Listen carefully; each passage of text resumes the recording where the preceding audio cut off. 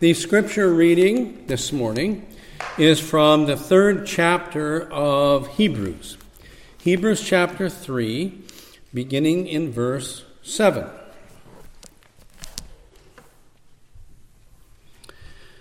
Therefore, as the Holy Spirit says, today, if you hear his voice, do not harden your hearts as in the rebellion on the day of testing in the wilderness, where your fathers put me to the test and saw my works for 40 years.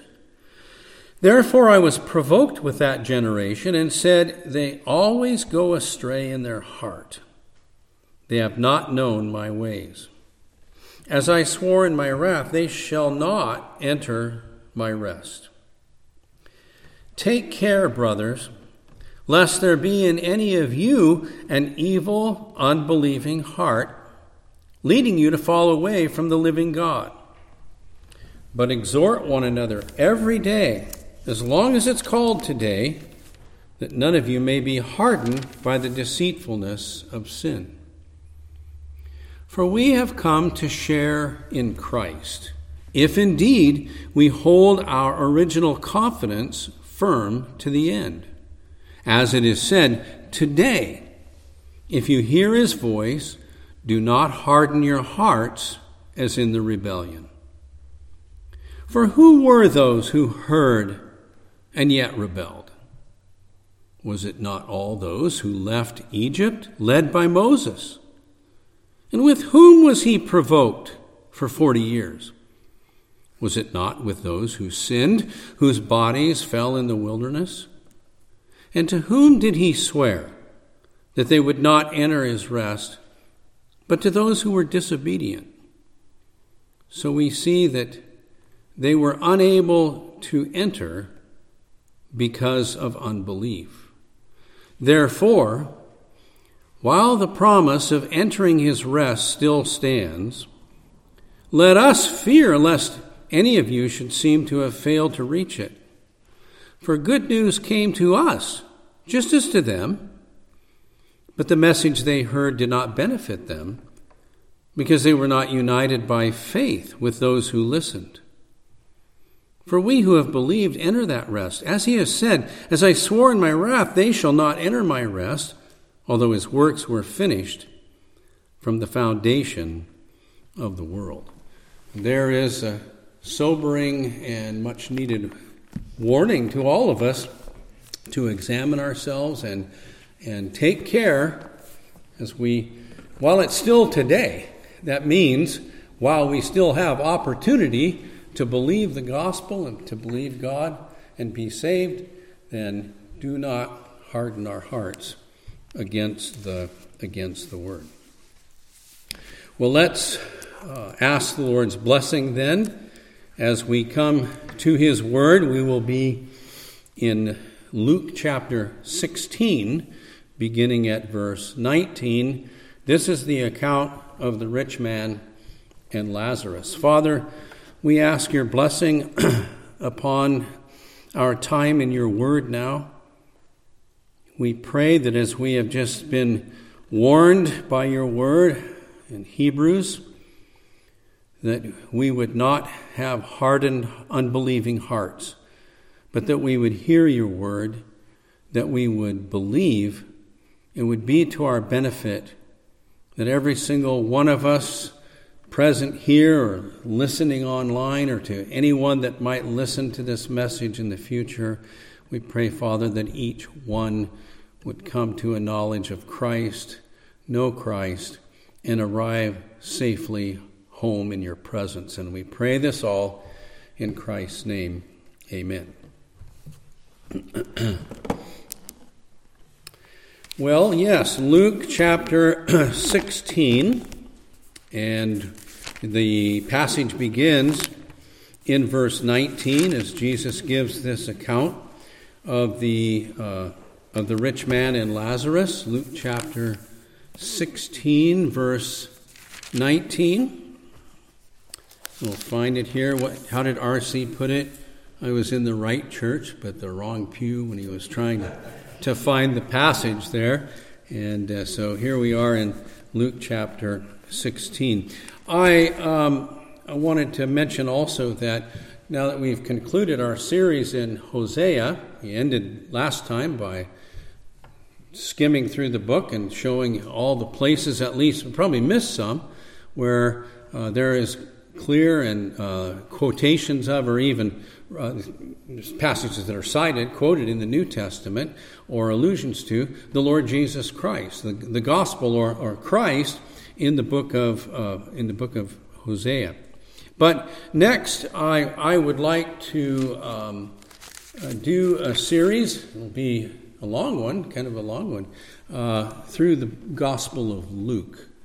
I looked at the series that we've done on sermon audio, and we haven't always used sermon audio, but we have for quite a long time.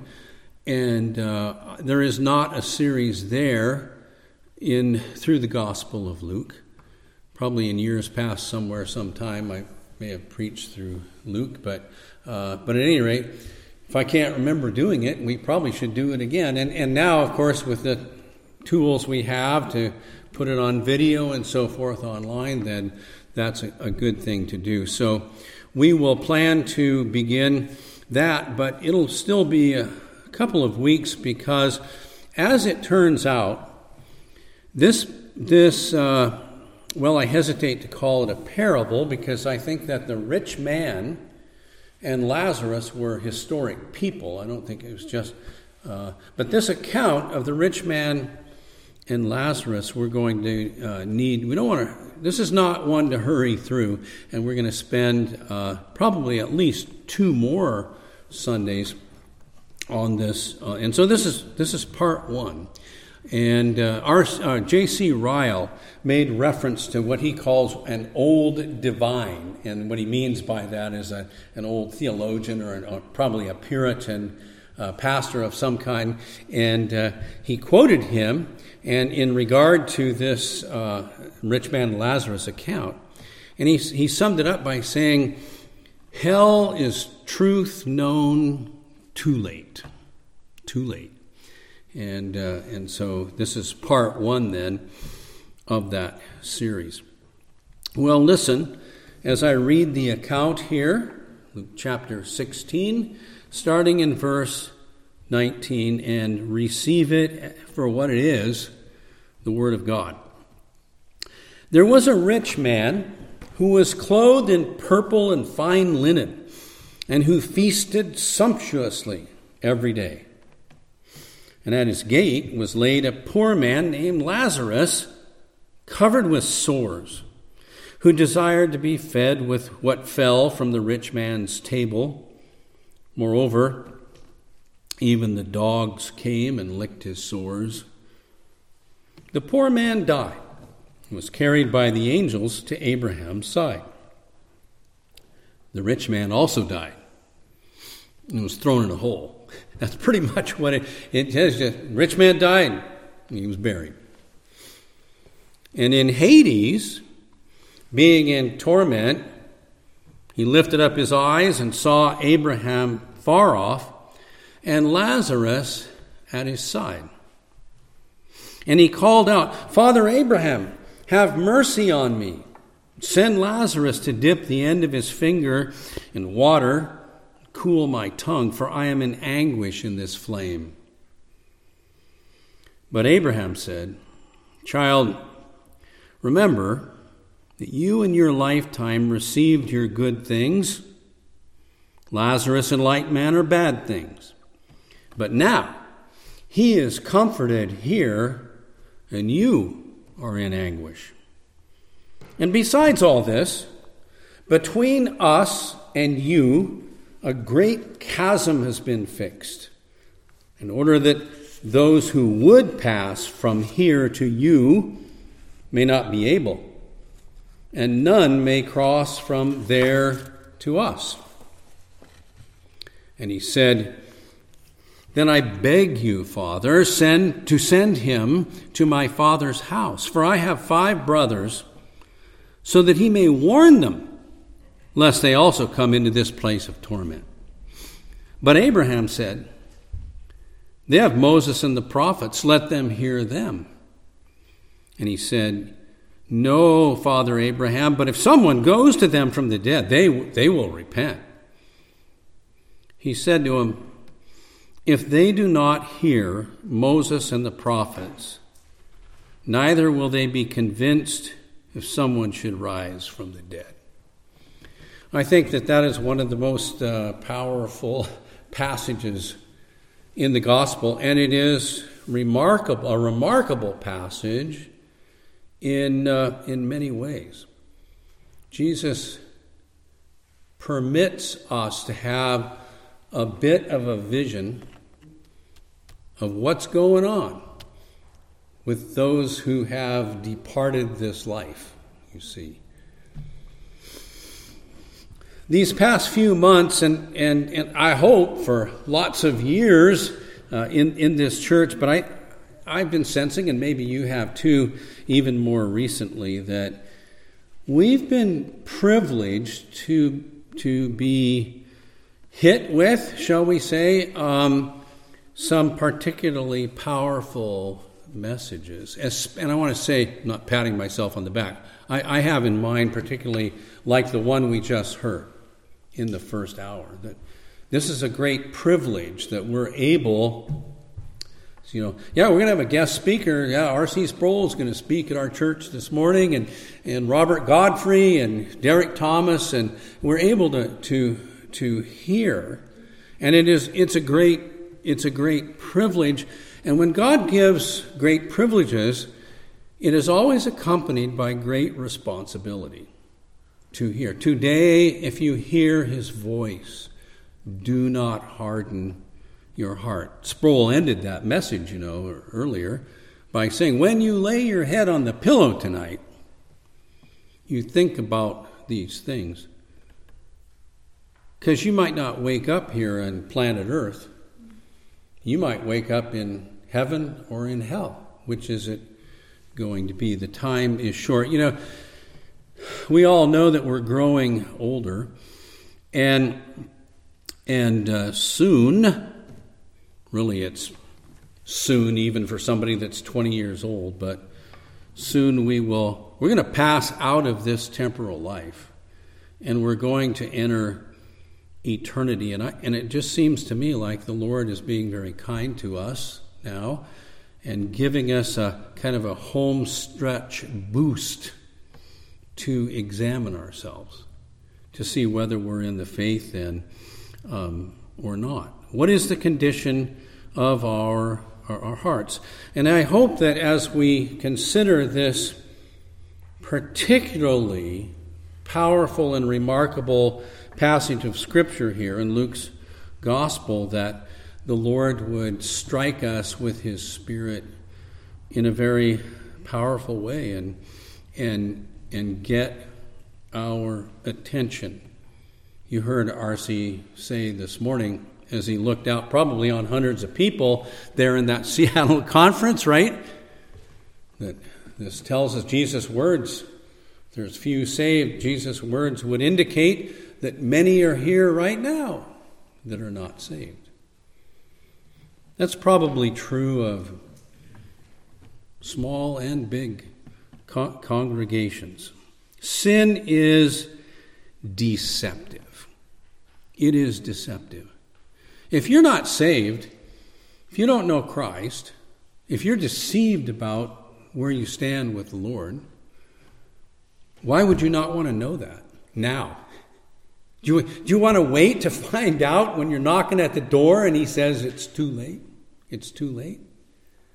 You'd want to know that. Now, but the enemy, the devil, the enemy of our souls, he is prowling around and he is doing everything he can to keep people from knowing Christ and entering the kingdom. We'll see that reinforced in future weeks coming up before long in the first hour when we will start reading Pilgrim's Progress. That is not just a kid's book by any means. It's a very important one. So listen to these words of Christ. They're written to you, and listen to them very carefully, prayerfully ask the Lord. I mean, what harm is there in asking the Lord, Lord, am I saved? Do I know you? If I don't know you, please show me mercy and open then my eyes. And also, if I do know you, we do know him, that he would encourage us by these words.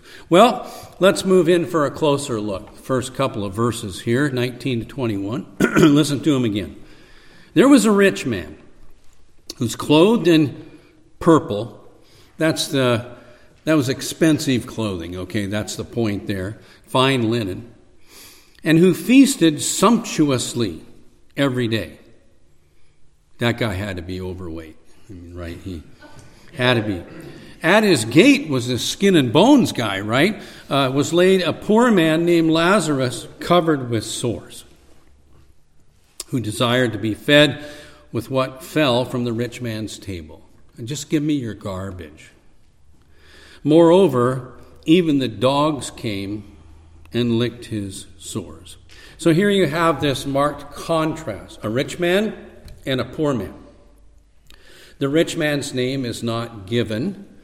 I think, if I'm correct, the Latin Vulgate, that was the Bible used for centuries by the church, particularly the Roman Catholic Church. It's a Latin Bible. And I think that they give the rich man the name Dives. It's spelled like Dives, but Dives, and it may be the Latin word, I don't remember, for rich, for a wealthy man. But Jesus doesn't name the guy here. So we're not going to name him. He's just a rich man. Let's not give him any more celebrity status than he deserves, right? The rich man's name is not given, but the poor man's name is Lazarus. It's not the same Lazarus that Jesus raised from the dead in John 11. Different Lazarus.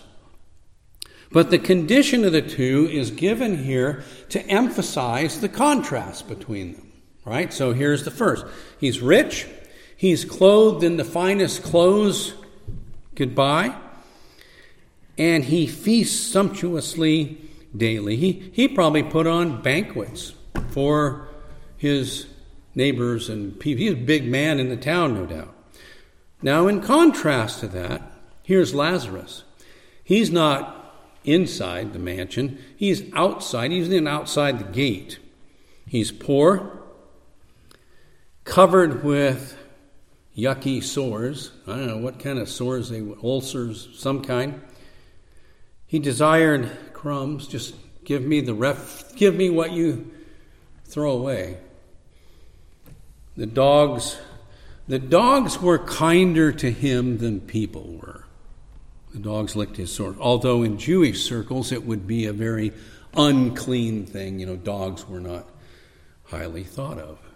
They were wrong in many, many ways. There's another example.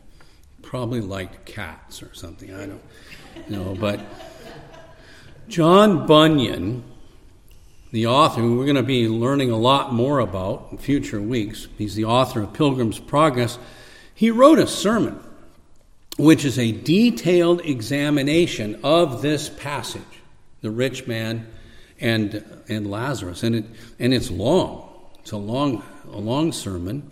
The title that Bunyan gave his sermon was A Few Sighs from Hell. Because that's what Christ is doing here. He particularly gives us insight into the condition of the rich man in hell. He's trying to give us sober warning. Listen to what Bunyan said on this matter of rich versus poor. Those who judge according to outward appearance do for the most part judge amiss. That they who look upon their outward enjoyments to be tokens of God's special grace to them are also deceived. For as it is here in the parable, a man of wealth and a child of the devil may be one and the same person.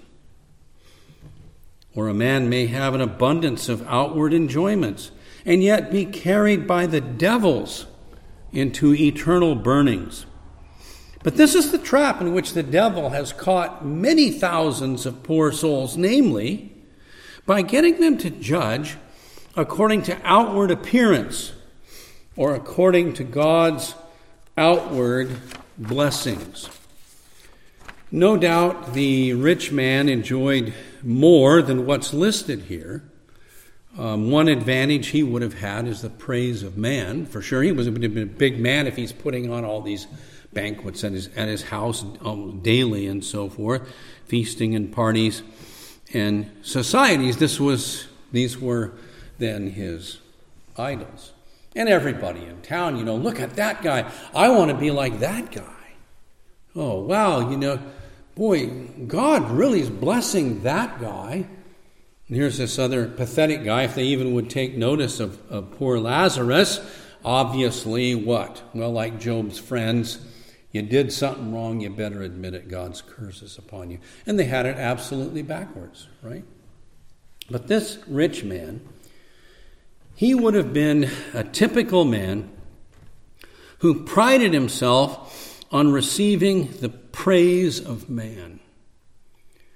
Now, if you want to be wise about a trap of the devil, the world, the flesh, and the devil, that takes so many people to hell, this is it.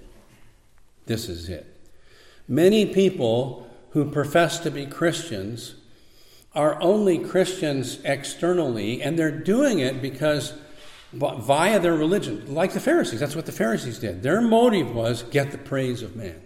Get the praise of man. Sound the bugles when I drop some money. That's what they want. I'm going to do all these good things, but they're motivated by the praise of man, not out of faith and obedience then to Christ. They don't know him.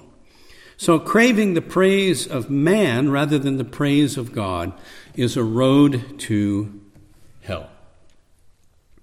I want to be liked. I want to have a name in the community. I want to have a reputation. That's what I'm after. Sometimes the lust for praise is even carried out after the guy is dead. And I'll give you an example of that in a moment, but some people will actually specify what their funeral is supposed to be like. So there's a big event here, so that people can go and they can say, man, look at that guy. I want to be like that guy. I was reading recently about James Brown. James Brown was known as the godfather of soul. Some other names too. He died on Christmas Day, 2006, of pneumonia. He was denying that he was that sick, even up until the day that he died. At his funeral, get this, he had an open casket. They actually changed the wardrobe on his body several times. This guy wanted to go out in style, and he had. And by the way, it's also a sin to give praise to man, right? That's a sin as well. That's what these people there at the celebration of his life, supposedly while he's dead. So they actually changed the wardrobe. Listen to what Wikipedia describes the service. Brown's memorial ceremonies were all elaborate, complete with costume changes for the deceased and videos featuring him in concert. His body placed in a Promethean, I hadn't heard that word before, it means daringly original or creative. His body was placed in a Promethean casket, which was bronze polished to a golden shine. And it was driven through the streets of New York to the Apollo Theater. That's where he had kicked off his career, I guess. And it's taken there in a white, glass-encased, horse-drawn carriage. There's probably people in the crowd looking at it and saying, man, that's living. I want to be like that guy, right? In Augusta, Georgia, his memorial procession stopped. You would think this was Abraham Lincoln or something, right? But his memorial train stopped to pay respects at his statue. Get a statue of him en route to the James Brown Arena. During the public memorial there, a video showed Brown's last performance in Augusta, Georgia, with the Ray Charles version of Georgia on My Mind playing soulfully in the background.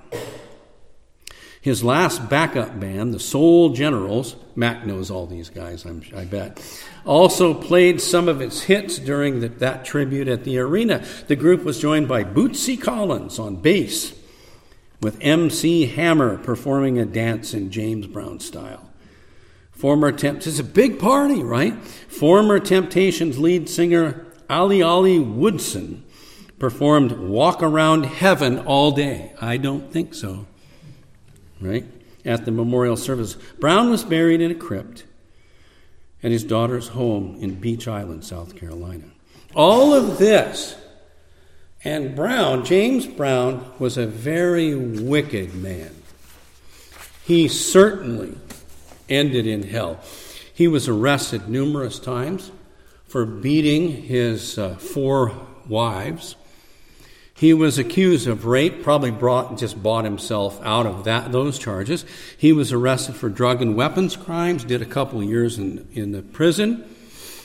And to add to his evils, he started out as a gospel singer. And when he was a youth, he got out of youth prison by promising the judge that if he were granted parole, he would devote his life to singing to the glory of God, right? That was James Brown. Wicked man. The point is this. People like the rich man, people like James Brown, crave and lust for the praise and worship and approval of man. And there's all kinds of people that are just willing to give that praise as long as they get something out of it. You ever wonder why people are so crazy to get an autograph? Well, that's what that's all about. Then they can run off and say, oh, look, I got a selfie with me with this famous person, or here's the autograph that I got, and so on. Nobody asks you for your autograph, right? That's not going to benefit them any. They want a famous person. This is craving the praise of man. Paul ends the 2nd chapter of Romans as he's talking about circumcision of the heart, not of the flesh. That's who a true Jew is. And his praise is not from men, but from God. If anybody's living their life to earn the praise of man, if that's what's motivating them, to be popular, to be well-liked, to be approved of by this world, if anybody is in that, if that's the kind of heart that anyone has, be warned, you are on Broadway. And you better get off of it today. That's what Hebrews says. Today, if you hear his voice, detour. You need to go back to the start, go through the narrow gate, and get on to the narrow way, or you will end in hell.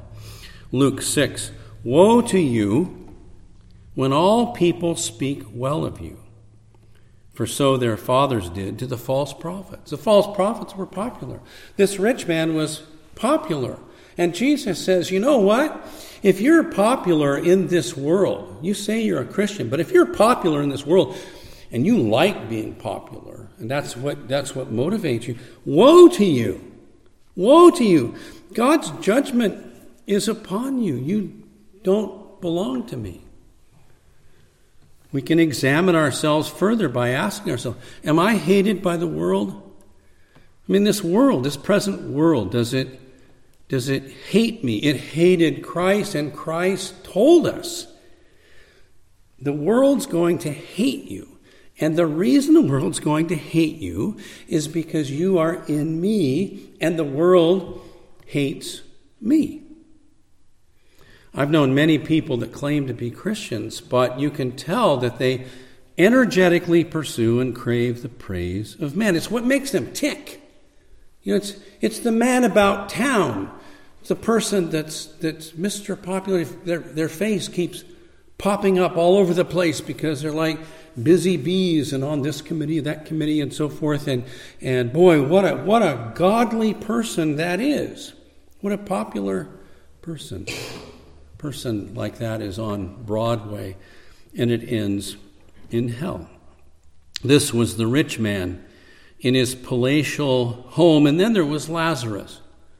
He's outside the gate. He's poor, covered with sores, desiring garbage, the dog's licking his sore. It is incredible that someone like the rich man can sit inside his mansion feasting sumptuously. That's a word, right? Sumptuously. Right out there at the front gate. They see him there every day. Here's this Lazarus. What in the world goes through a person's head, right? Well, that's the sinful human heart. As John Bunyan said, it is a great error to look at the outward condition of a person and conclude that it is evidence what God thinks of that person. You look at the external circumstance, oh, God must love this rich man. Look at how he's blessing him. Boy, God doesn't want any part of this guy, Lazarus. He must have done something really bad. He must be cursed then by God. Truth of the matter was 180 degrees around on that. 1 Corinthians 1, for consider your calling, brothers. Look, you guys, look around at yourselves. Look around at yourselves. Not many of you were wise. When the Lord called you, not many of you were wise according to worldly standards. Not many were powerful. Not many were of noble birth. Easier for a camel to go through an eye of a needle than a rich man to enter the kingdom of heaven. James says, let the lowly brother boast in his exaltation, and the rich in his humiliation, because like a flower of the grass he will pass away. And that's what happened. These two men died. Listen to Bunyan again. Alas, poor men, they are so ignorant as to think that because a man is increased in outward things, and that by a small stock, therefore God does love that man with a special love, or else he would never do so much for him, never bless him and prosper the work of his hands. Ah, poor soul, it is the rich man that goes to hell. And the rich man died. And in hell, note, in hell, he lifted up his eyes. We need to think very carefully on these things because we are given to, in our flesh, we are given to judging from outward circumstances. It's not just in regard to people. It's in regard to churches, right? It is in regard to churches. Look at that church. Everything is happening there. There's hundreds of people. God is blessing that church. The Lord is really doing a work. Really? Does that square with what Jesus says so often in the Word? The rich man, and I conclude that he was a real historic man, that Jesus is not presenting fictitious characters to us here. But the rich man is meant to represent to us ungodly people in this present world. And Lazarus, on the other hand, as well, a real historic man, nevertheless serves as a picture of the godly person. So what can we derive from that? Well, here's one thing, that in this present world, Christ's true people will experience many trials and afflictions, while the ungodly will typically enjoy a life of pleasure and ease. That's how it is. You look at the history of the church, look at the experience of Christ's true people. John Bunyan being one of them.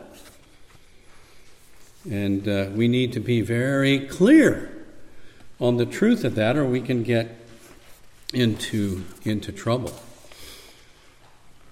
If Bunyan had not gotten this down, and it took him a while, the Lord worked on him for a long time, but if Bunyan would have concluded that people like Lazarus are under the curse of God, under God's displeasure, Bunyan, he probably would have just withered away and died, because he's 12 years in prison for preaching the gospel. See, I wanted us to take the time right now to have you listen as I read Psalm 73. It's printed out there in your handout. I can't help but think that Christ had this psalm in mind when he told us the account of the rich man and Lazarus. Follow along and you'll see what I mean. A psalm of Asaph. Truly, God is good to Israel, to those who are pure in heart. Okay, so there's his thesis. He maintains that. But the Lord had to teach him that, as you'll see. But as for me, my feet had almost stumbled. Really, you might say his faith had almost stumbled. My steps had nearly slipped, for I was envious of the arrogant when I saw the prosperity of the wicked. For they have no pangs until death. Their bodies are fat and sleek, like the rich guy, right?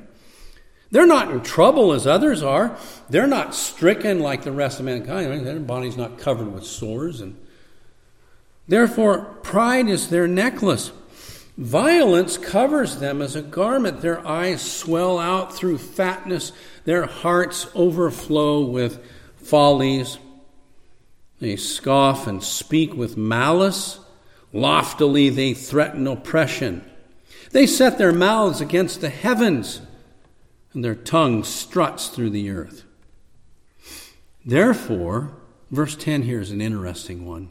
Therefore his people turn back to them and find no fault in them.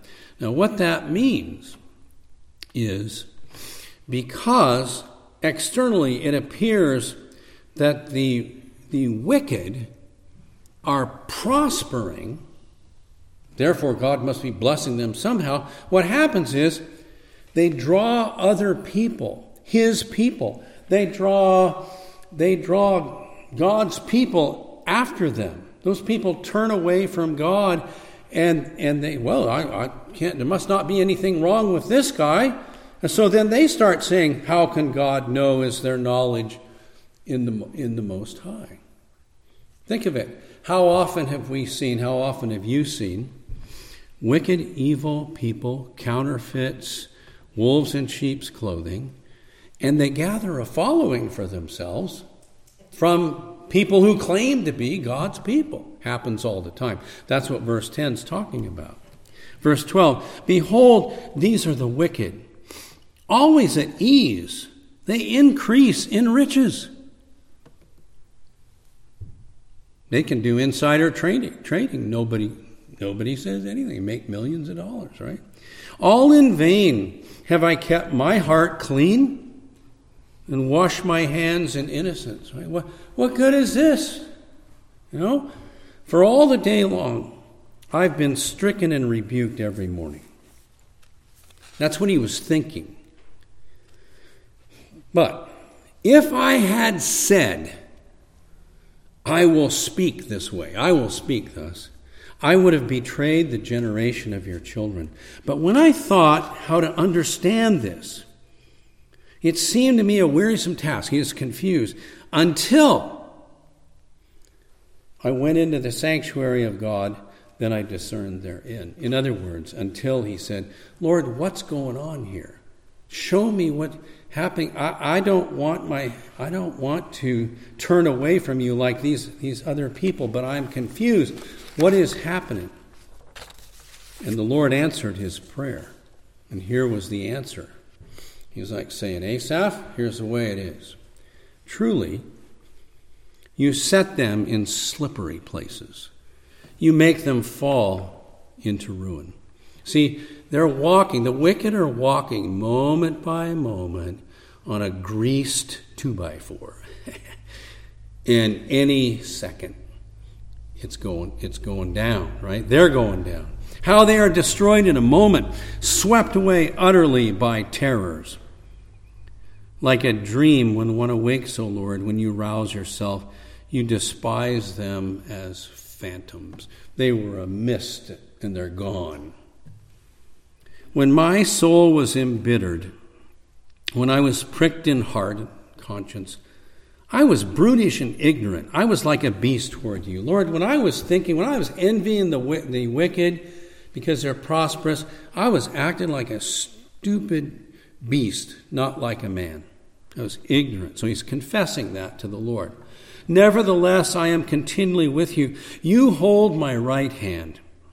You guide me with your counsel, and afterward you will receive me to glory. Whom have I in heaven but you? And there's nothing on earth that I desire besides you. The rich guy's riches, My flesh and my heart may fail, but God is the strength of my heart and my portion forever. For behold, those who are far from you shall perish. You put an end to everyone who's unfaithful to you. But for me, it is good to be near God. I've made the Lord God my refuge, that I may tell all of your works. And there it is. That's really the backdrop of what that psalm is, the backdrop of Jesus' account here of the rich man and Lazarus. Bunyan again here, the saints of God are a poor, contemptible people. We're contemptible in the sight of the world, right? Look, if you're going to follow Christ, you've got to be willing to be a fool for him, because that's how the world's going to view you, as a fool. Saints of God are a poor, contemptible people. There was a certain beggar. That's what Lazarus is. He's a beggar. If you understand the word beggar to hold forth outward poverty or scarcity in outward things, such are the saints of the Lord. For they are, for the most part, a poor, despised, contemptible people. Worldly success and wealth and riches and fame, that's not for God's people. It's a trap. You can examine yourself again. There's much room for examination here. So, which of these two are you? Are you despised and contemptible to the world? Or are you really a worldling and popular with your worldly buddies, you see? Are you regarded as a fool for the sake of Christ? Or do you enjoy and seek the approval of men? You know, we can grow up in our sin and have sinful parents, for example, don't know the Lord, and we can be taught the most important thing is that you have the approval of others. You're going to say what you need to say. You're going to do what you need to do. You're going to be what you need to be in order to have the approval of others. That is what it's all about. The approval of the world. And that kind of thinking gets ingrained in our sinful mind, in our sinful thinking. And we grow up so that we just automatically start doing it. That's how we live. We don't really aren't aware of it. You don't get up in the morning and say, I'm going to be popular with the world today. It's just who you are. It really requires the Lord to open a person's eyes to that. And I think a very good prayer would be, Lord, show me who I am. You heard there again, you think of Sproul this morning. He says he's walking by that mirror and he catches a reflection of himself, right?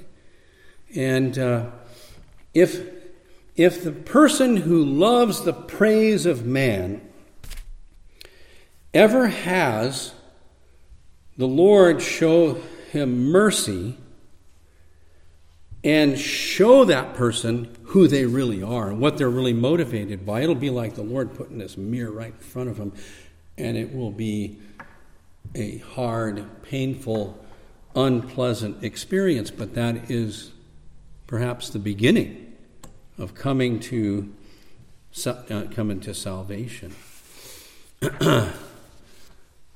The poor man died, and he was carried by the angels to Abraham's side.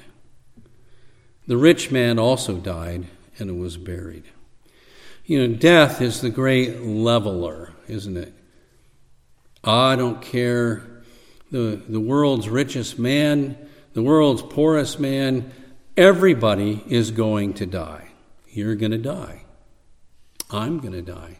We all like to think we'd be that generation that's here, alive when the Lord Jesus comes, but we're all going to die. We are going to pass out of this present world, and nobody's immune from it. Nobody, rich, poor, doesn't matter, powerful, kings, slaves, nobody's immune from it. And when we die, what comes next is anything but leveling. Lazarus is exalted, and the rich man is debased. Everything is turned around. Lazarus is rich with true treasure. The rich man has less than nothing. And even in the moment of his dying, we see that Lazarus, well, I hope this is encouraging to all of you here. You know that if you know Christ, the moment that you die, you're going to be, like Lazarus, met by angels. I mean, God is going to send heavenly emissaries to you. You're not going to walk through the valley of the shadow of death alone, and we will be escorted into heaven. And I don't know how that's all going to be, but when Lazarus was escorted into heaven by those angels, I wouldn't be at all surprised if there was like trumpets sounding and applause and cheers for one of God's people coming home. I think that's what's part of what it's going to be like. The rich man, he gets nothing. Body's thrown in a hole, he dies, and he does get something, because there's much, much more in this passage of Scripture that the Lord gives us. It is an extraordinary passage as Jesus allows us to see into heaven and hell. Turns out that Hume and Kant and those guys were wrong. We can know something about what is awaiting us up there in the, the noumena. But the emphasis here in what Jesus allows us to see is the rich man in hell. When the rich man dies and he opens his eyes and he sees he's in hell, he's going to find out it's too late. Hell is truth known too late. Father, we pray that you would bless these words to our spiritual good. We pray that you would challenge each of us to examine ourselves to see whether we are in the faith. We pray, Father, that as we continue in this passage of Scripture in the next couple of weeks, be your will, that you would continue to challenge us to self-examination, to open our eyes to, we pray that you would put that heavenly mirror right in front of us. Show us who we really are, and show us if that mirror demonstrates that we are dead in our sins, we pray, Father, that you would effect repentance and salvation in us. And we pray this all in Christ's name. Amen.